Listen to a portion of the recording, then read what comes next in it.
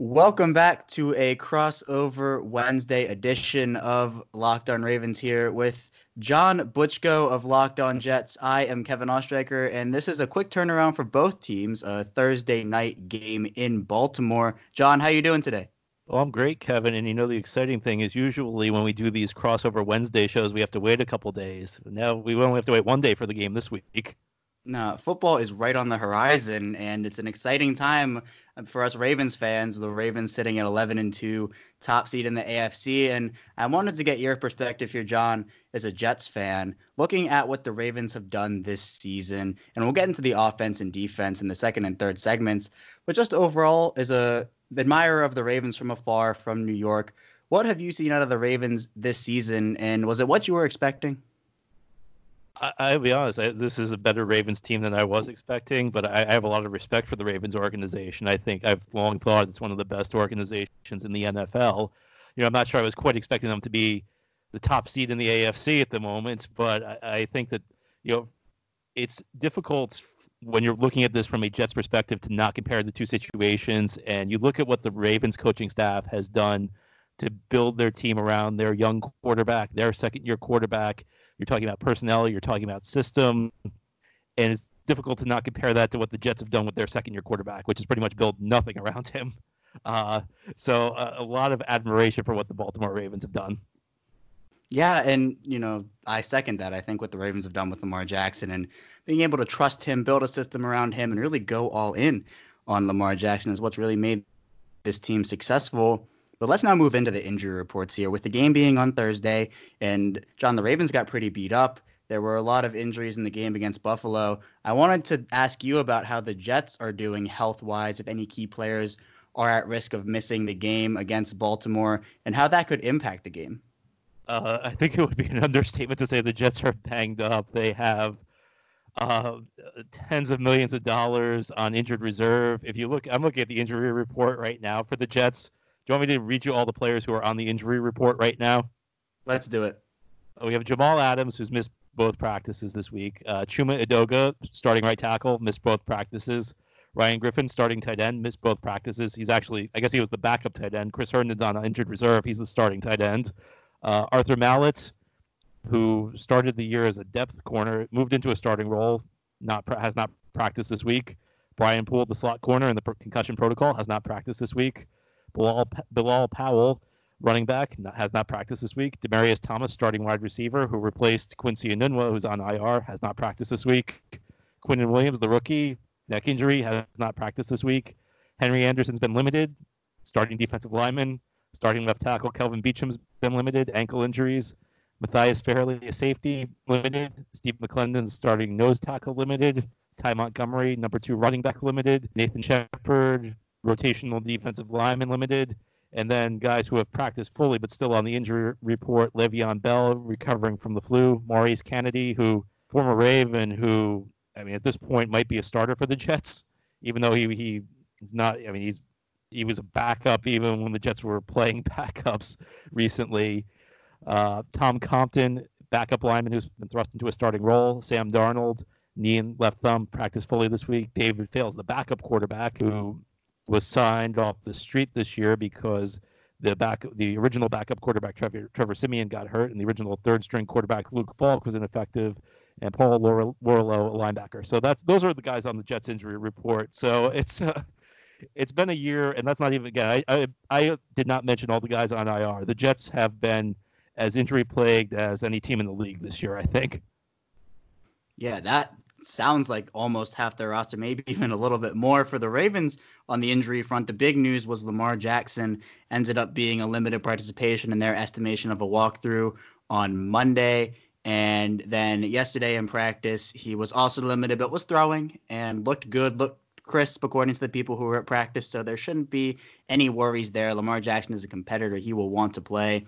Mark Andrews, Chris Board, and Anthony Levine. Mark Andrews is one of Lamar Jackson's favorite targets. He's the starting tight end. Chris Board is a backup linebacker who plays some good special teams, and Anthony Levine is a dime linebacker slash safety who can play pretty much all positions. He can do a lot of things on the defense as well as being a great special teamer. They all got injured against the Bills, and they were all limited except for and they did not practice except for Mark Andrews, who practiced with what they're calling a knee injury, but apparently it's more of a bruise, and he should be okay to go on Thursday.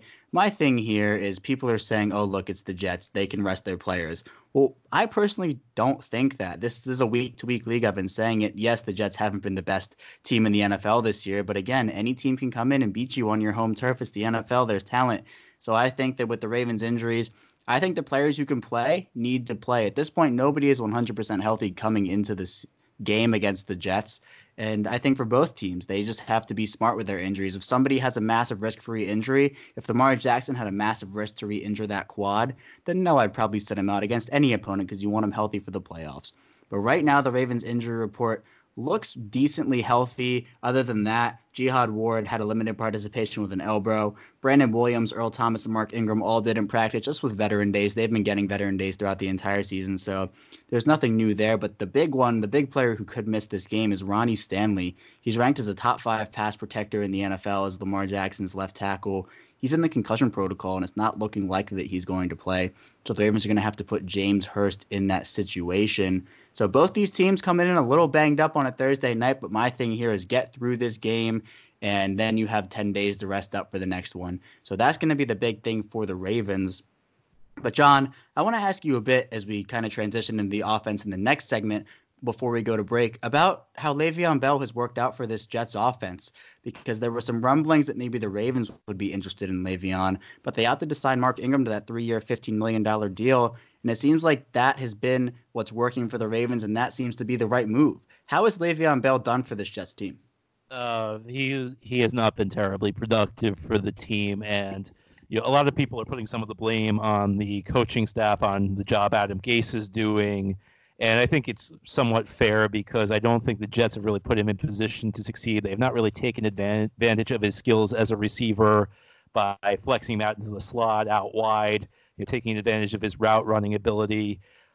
Some of the offensive line has also just been really bad for the Jets this year. And part of that's been due to some of the injuries that I've talked about. It's also been, it's just not a very talented unit. They signed Ryan Khalil out of retirement, the former Carolina Panthers center, and he looked like a guy who really should never have come out of retirement. And, you look up front, the Jets are playing plenty of backups. They have guys shuffling in and out of the lineup every week, in part due to injury. They've also made some changes just based on performance. It's a little bit of everything with Bell. It's some of it's his performance. I think he has not looked fast over the last couple weeks.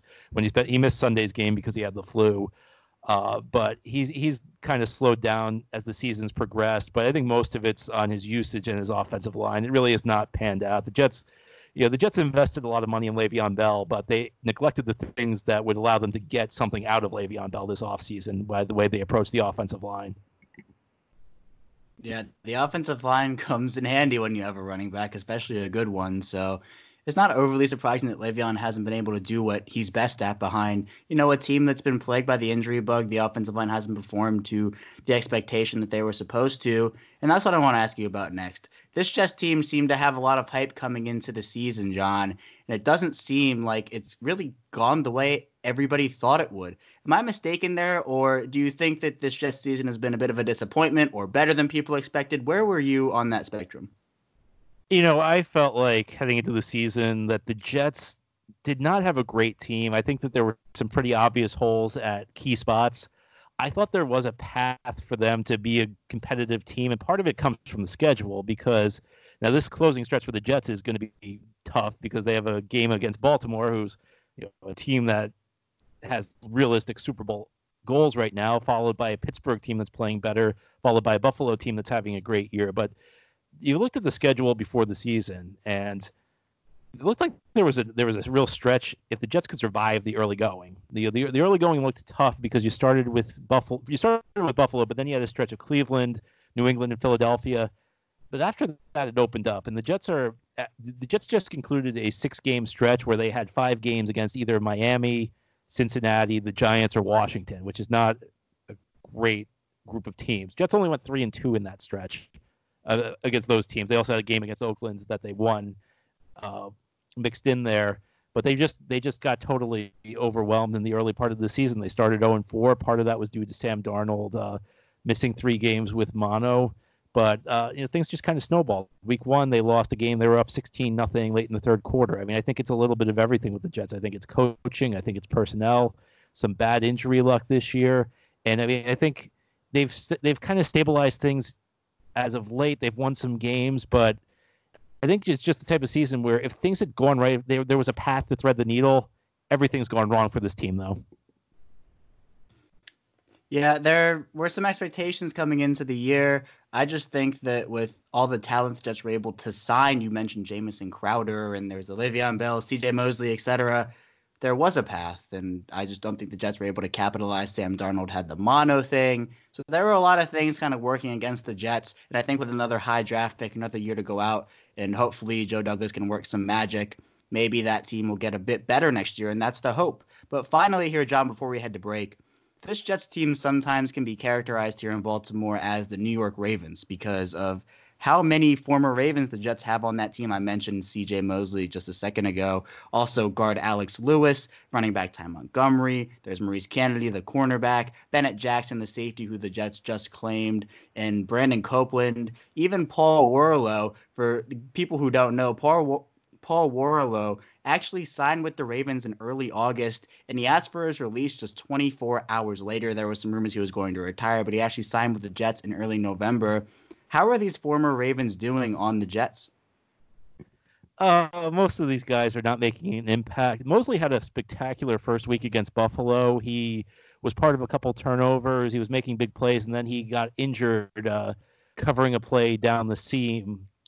And he left that game with a groin injury. He's only played one other game this year, a few weeks later against New England. So Mosley's kind of had an incomplete. And the other guys you mentioned are kind of more role players. Alex Lewis stepped into the starting lineup early on in the season. It's been very up and down, though. And the other guys, Montgomery's more of just a guy who has plays here. No, the Jets were talking Montgomery up in training camp. They were talking about using a lot of two-back sets with Bell and Montgomery, but they really have not utilized Montgomery a whole lot. And, the other guys really not played a lot. Kennedy got into the lineup after a few injuries at corner, but most of these guys are not playing big roles on this team right now. Yeah, they were able to contribute for the Ravens, but it just has not really translated over to what the Jets are doing. And I think when Mosley returns next season, he's going to be an impact player. I mean, a guy of his caliber with the contract he signed, and I wanted Mosley to come back to the Ravens, but there was no way the Ravens were going to match that $85 million deal that he got. I'm glad Mosley got paid. He loved Baltimore, and I know he wanted to re-sign with the Ravens, but I mean, when you're offered that much money, you go and play for a team. And I think he had a spectacular week against Buffalo in week 1. And that's what I was expecting from him. The Ravens might actually lose a round on their compensatory pick that they will get from Mosley due to time being played. That might fall from a 3rd-round pick to a 4th-round pick. But I wish the best for Mosley and all these Ravens guys and all these former Ravens who are now on the Jets. But we are going to go to break, and when we come back, we're going to be transitioning into the game preview, talking about the Ravens offense against that Jets defense. So stay tuned, and we will be right back. Welcome back to this crossover Locked on Ravens episode with Locked on Jets. John Butchko still here with me, Kevin Ostreicher, and we are now going to talk about this Ravens offense against the Jets defense. And now, John, I talked to you about what you thought of this Ravens team, but I ask every host on every week on this Locked on crossover about what you think about what Lamar Jackson has done and how he's progressed in year 2. Again, looking from afar in New York, with just looking at Lamar Jackson, everything he was able to accomplish last year and then coming into this year and everything he's been able to do. What do you think of Lamar Jackson?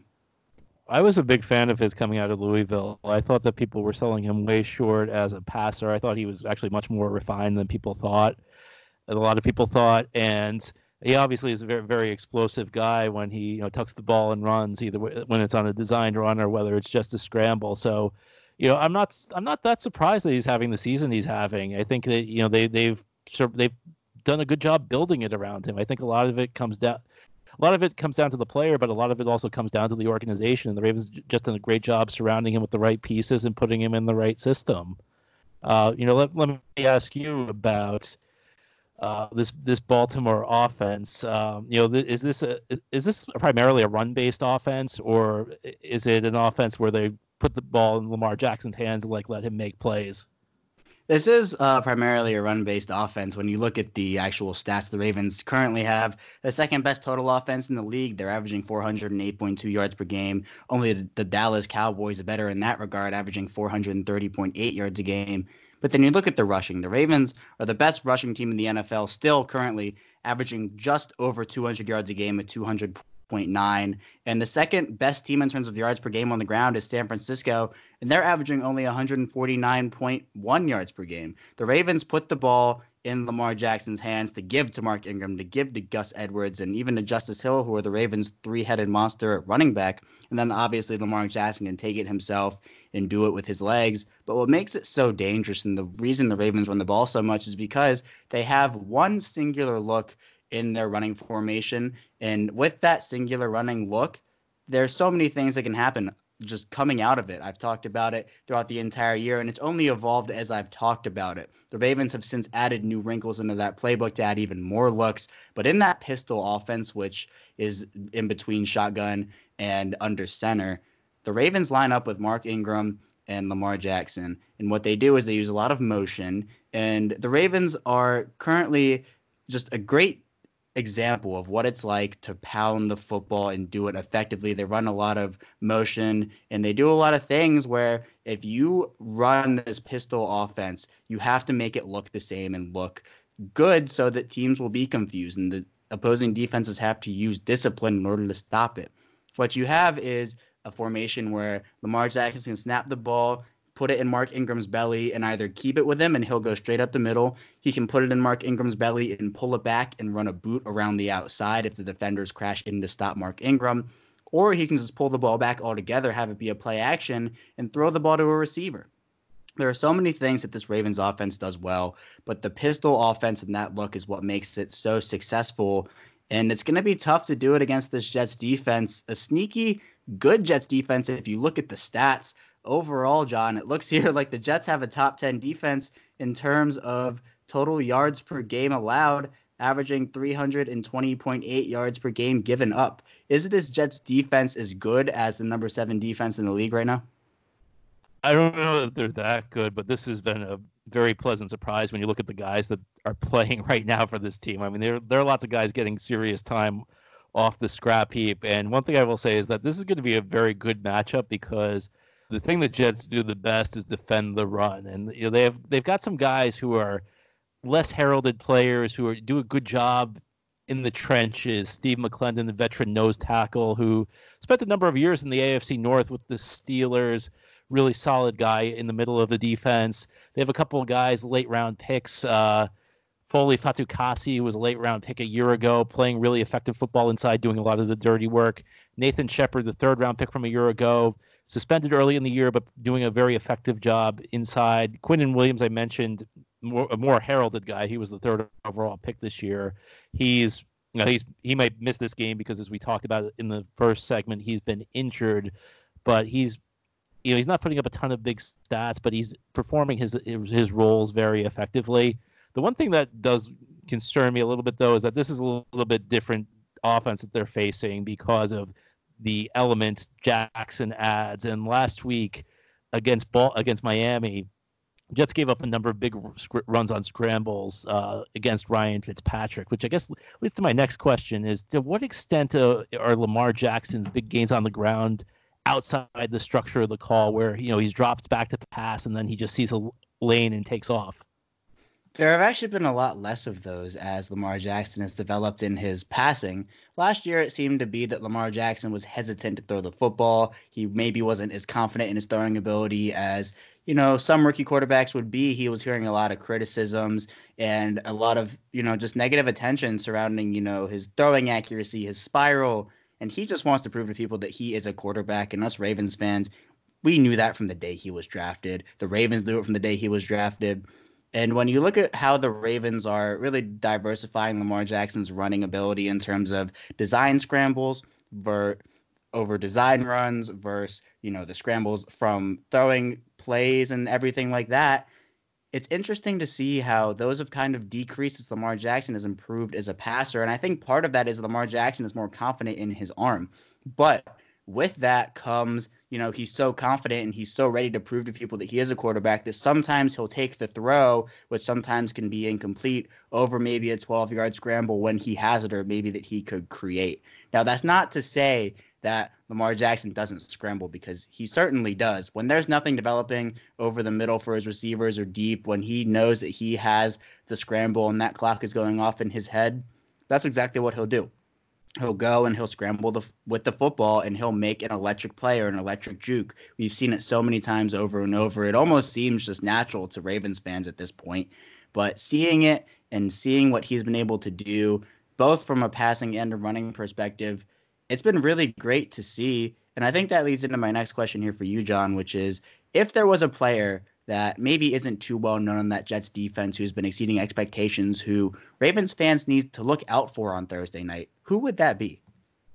I'll give you a name. It's a guy who was a 6th-round pick out of Rutgers, and he had a bad game against Miami, actually, but it's his first bad game. But he stepped into the lineup a few weeks ago. It's a corner named Bless Austin, and his college story is pretty amazing because he suffered an ACL tear in his final 2 college seasons, so he's barely played football over the last 3 years. But all the injuries the Jets have suffered and some ineffective play by some of the replacements kind of forced him into the lineup in the game the Jets played a few weeks ago against the Giants. And last week, notwithstanding, he's been very effective. He's shown a good feel for zone coverage. He's been physical, and unlike a lot of corners, he likes to tackle. So, this is an interesting guy to watch. Although I know a lot of the Ravens passing game, the Ravens have a lot of tight ends. So, I'm not sure. I guess that leads me to my question. My next question is, who are the weapons to watch in the passing game for the Ravens? With the Ravens, there isn't really what I like to call star power. A lot of these guys aren't household names yet, and I say yet because I'm pretty confident some of them will be. You talk about Mark Andrews and Marquise Brown, the Ravens' first-round pick out of Oklahoma.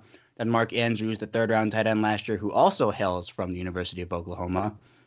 What the Ravens have done is been able to develop an offense where you don't need star players, because as long as you find solid contributors who are on board with what the Ravens do, are willing to block, and from that blocking, it'll open up the passing game for them, that's completely all right for this Ravens offense. And I mentioned Mark Andrews got a little banged up against the Bills. He exited in the first quarter and did not return. I think he's a pretty safe bet to play on Thursday. Maybe that's a bit of a bold prediction, but I think he's going to fight to play. But the guys who stepped up in his absence were the other 2 tight ends, Nick Boyle and Hayden Hurst. Nick Boyle is one of the best blocking tight ends in the league, but he's come on as a wide receiver over this season. He has his first 2 career touchdowns this year. He has 27 receptions for 291 yards in those 2 touchdowns. Then I mentioned Hayden Hurst, the first round pick in that 2018 draft for the Ravens. The Ravens traded up into the end of the first round, the 32nd pick, to end up to snag Lamar Jackson. Hurst has been a guy who's a little older. He's a little older for a rookie or a second-year guy. But when you look at what he's doing, he's a great complement to what the Ravens do on offense. He has sure hands. He's a solid blocker. This year he has 26 receptions for 286 yards and 2 touchdowns. His long was a 61-yard touchdown against the Bills just last week. The Ravens have so many guys who can do so many things. I mentioned Willie Snead can be in there. Miles Boykin, a 3rd-round pick out of Notre Dame this year, who hasn't really been getting a lot of snaps. He's a deep threat, a big body guy who can do a lot of things. Seth Roberts, a former Oakland Raiders wide receiver, has been doing a lot of great things over the middle of the field, taking shots while continuing to haul in really tough catches. And then Patrick Ricard, the 2-way player at the University of Maine, who's both a fullback and a defensive tackle, doing it all for the Ravens. He can even play some special teams. He just got a 2-year extension last week, and he's earned every penny of it, doing the dirty work for the Ravens, moving in motion, catching passes, blocking, sacking the quarterback, forcing fumbles, you name it. Patrick Ricard is doing it. So if I had to pick one of those guys, I'd say look out for Patrick Ricard. His nickname is Project Pat, and he really is a project because he can do it all, is still developing, and he's a great guy to watch. But we are going to go to break now. When we return for our final segment, we're going to be flipping the script, talking about this Jets offense against this Ravens defense. So stay tuned, and we will be right back. Crossover Wednesday here on the Locked On Podcast Network. It's John here from Locked On Jets, along with Kevin from Locked On Ravens. We're now going to talk about when the Jets have the ball. So, Kevin, whenever your team goes into Baltimore, you always think about the Ravens being a franchise that's known for its defense. You go in, you think about Ray Lewis, Ed Reed, Terrell Suggs, Haloti Ngata. Is this Ravens defense as good as we're accustomed to it being? Well, if you had asked me this after the week 4 loss to the Cleveland Browns, I would say 100% no. The Ravens just came off giving up back-to-back 500-yard weeks to the Chiefs and the Browns, and there was some work to do. The Ravens weren't tackling, there were communication issues. And what the Ravens did was they went in, and now speaking here with you, John, in week 15, the Ravens have 10 new defensive players on the roster that weren't there in week 4. The Ravens essentially almost, cleaned the house. They traded Kenny Young to the Rams in exchange for Marcus Peters, which has been a godsend of a move by Eric DeCosta, the GM who took over for Ozzie Newsome. They went in and brought in Jihad Ward, who's a good defensive tackle, defensive end, outside linebacker, hybrid guy, can do a lot of different things on the defensive line. They brought in Josh Bynes and LJ Fort, two inside linebackers who are veterans and have really solidified this Ravens defense. A few other guys I left out there, Damata Peko and Justin Ellis, two defensive tackles, big guys who came in and solidified a defensive front that was dealing with some injuries. The Ravens went in and did a lot of things, a lot of retooling, which has really helped. And now, as I sit here and speak with you, John, the Ravens, in terms of defense, they've been performing at such a high level. They've been kind of climbing the ranks, and now they have a top 10 defense, giving up 314.6 yards per game, which is the sixth best in the league. So right now they have the sixth best defense according to that stat. It's been an amazing thing to watch this transformation, and I think it all has to do with Eric DeCosta and what he was able to do. The Ravens lost four of their defensive starters, C.J. Mosley, Za'Darius Smith, Eric Weddle, and Terrell Suggs, and those guys are such big losses on this team because they're veterans. They know the system. They've been there, and they're all smart football players. The Ravens went with some young guys. Some of them didn't pan out. They went in, brought in Earl Thomas. He had to adjust. Now we're seeing the defense gel. Now we're seeing the defense play at a high level, and that's what has been propelling the Ravens to victories. The Ravens' offense against Buffalo couldn't get a lot going for most of the game. The reason the Ravens won that game was because of their defense. They were able to hold Josh Allen under 200 yards passing, and it was an exceptional performance by them. And I just think with the way the Ravens have been playing on defense, with the way that everything has been gelling for them with this offense, it's such a deadly combination. But, John, I have to ask you here about Sam Darnold. I know he missed a few games due to mono. Right now, currently, he has 2,414 yards. He has 15 touchdowns and 11 interceptions. How has Sam Darnold progressed from year one to year two, and has it been what you were expecting? I think it's tough to evaluate him because the Jets just have so little around him right now. And, I mean, my expectations of him at this point are just, can he keep his head above water? And I think he's done that. I mean, I don't know exactly where he's going. I don't know if he's going to be an elite quarterback, a guy who is an okay starter. I mean, I do think he can play in this league. I'm not sure where he's going to end up in the end, but it's just a really tough spot for to put a young quarterback in. You know, he's only 22 years old, so he's young for a guy who's in the second year. I mean, he could still be a senior at USC this year. And this offensive line is as bad as any offensive line I've seen. You know, I talked about it a little bit earlier. You have guys shuffling in and out, but you can't just blame it on that because this line this line has struggled at points to pick up basic stunts. Now they've gotten a little bit better in recent weeks, but the line you'll probably see is Kelvin Beachum at left tackle. And I'm making some assumptions based on injuries. Your old friend Alex Lewis will play left guard. Jonathan Harrison will play center. Tom Compton will play right guard and Brandon Shell at right tackle. And then that's really kind of a collection of journeyman type players. It's just not a great mix. You look at the weapons he has. Sounds like Bell's going to be back in the lineup after missing the Miami game last weekend. But like I said, they've had a tough time getting him going, and part of it's schematic. You look at the receiver core. They have Robbie Anderson, good deep threat, playing effectively the last couple of weeks, but very inconsistent. Jamison Crowder, a nice slot receiver, but nothing more than that. Demaryius Thomas, a shell of the player he used to be in Denver, really, just kind of an average receiver at this point. So they don't have a lot around him. At tight end, they had Ryan Griffin, who's catching a few passes here or there, but not really much of a playmaker. So they don't have a ton of playmaking ability around him, and they can't protect him well. And frankly, the offensive scheme has not been very good. I think Adam Gase has really not done a good job with this team this year on a number of levels, but play calling's been very shaky. I still don't know what this team's identity is on offense. I mean, if you look at the number of statistics, they're either the worst offense in the league or one of the worst. I mean, they had a couple good games They had a 3-week stretch where they scored 34 points 3 straight weeks, but overall, I think it's been this is an offense that struggled to get anything going, and I think heading into Baltimore, this defense is going to be a tall order for the Jets. Yeah, I mean, I have to agree with you, especially with the way the Ravens defense has been going about playing over recent weeks here. It's been, exceptional to see from, me who's a Ravens fan's perspective. But as we kind of transition into the Jets offense, and I have to ask you about Le'Veon Bell, and he did miss the game against Miami last week, and from what you said, it sounds like he's going to be back. How have the Jets been using him? I know you mentioned that schematically it hasn't really been working. They haven't really pushed him out wide. What would you like to see the Jets do this week in Baltimore to really get him involved and get him going? More plays out of the slot, taking advantage of his route running skills. I think that they also need to work him into the screen game a little bit better because they can't block for him up front. So, one way to compensate for that would be throw him the ball out wide, try and get him the ball in space and let him use his running skills that way. I mean, those are two things that really come to mind for me. I mean, it's been a lot of just inside zone into situations where there's no hole to run in, and there have been a few swing passes here or there. I mean, I don't think they've taken advantage of his running skills or his route running ability enough. So those are the two things that really would come to mind for me.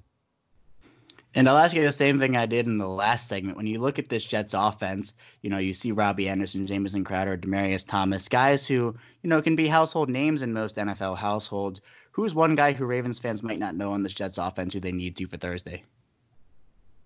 Oh, geez. I guess I'm going to have to go with Ryan Griffin, who's a tight end who I have been very critical of on Locked On Jets. I mean, that's pretty much the only guy that comes to mind. Oh, he may miss this game. He left the Miami game early and did not return, and he's missed practice this week. I mean, he's caught some touchdown passes. I mean, a lot of times his catches aren't really him burning anybody, and like I said, he doesn't have a lot of that athletic ability to stretch the field, but he at least has been dependable running routes, and he's caught the ball for the most part when it's come to him. So I guess if that would be the guy who would come to mind. If not him, then Bilal Powell, Powell's had an interesting career. He's actually the longest tenured Jet. They drafted him in the 4th round in 2011. And his Jets career could pretty much be summed up this way: is that the coaching staff never wants to put him in the game, but then and this is going on for multiple coaching staffs for the Jets, even back to the Rex Ryan days. They never want to give him playing time, and then eventually they're forced to give him playing time, and he produces. And he actually had a decent game against Miami last week, probably the best Jets rushing performance of the year. So those would be the two guys I think that would come to mind for me. Yeah, both those guys are guys to keep an eye on if you're a Ravens fan. But, John, I have to ask you before we head out here, let's do some final score predictions. How do you think this game is going to go? I think this is a tough one for the Jets. Short week against this team with how banged up the Jets are. And look, if the Jets were at full strength, I don't know that they're going down to Baltimore and beating the Ravens on a Thursday night in December. But I think just based on this, I think this game could not set up worse for the Jets. I mean, I think that this is like a 27-10 kind of game where the Ravens win pretty handily. Yeah, I mean, I'm gonna have to agree. I think if there's one area of concern for me as a Ravens fan, it has to be with Ronnie Stanley's presumed absence with a concussion. You have James Hurst who would fill in for Ronnie Stanley if that ended up happening in the left tackle position. And Hurst hasn't been known for his high level of play over the years. He's been with the Ravens. He's really a swing guy. He can play guard. He can play tackle. He started at right tackle for the Ravens last season before Orlando Brown Jr. took it over. So if there's one area for concern for me, it'd be there. But I don't think that that's going to hinder Lamar Jackson and his ability to both run or pass the football, especially against the Jets' banged-up team, as you mentioned. So if I had to give a final score prediction based off of everything we've talked about here, John, I'd probably give it a 35-13 Ravens win, where you might see some Robert Griffin III in there, but I don't know, because it's Thursday night, short week. The Ravens got a little banged up, but I still, regardless, expect a Ravens win. So I'll say 35-13 Ravens. But, John, I have to thank you for doing this crossover Wednesday with me. It's always great to do these crossover Wednesdays, and hopefully we just see a good football game on Thursday.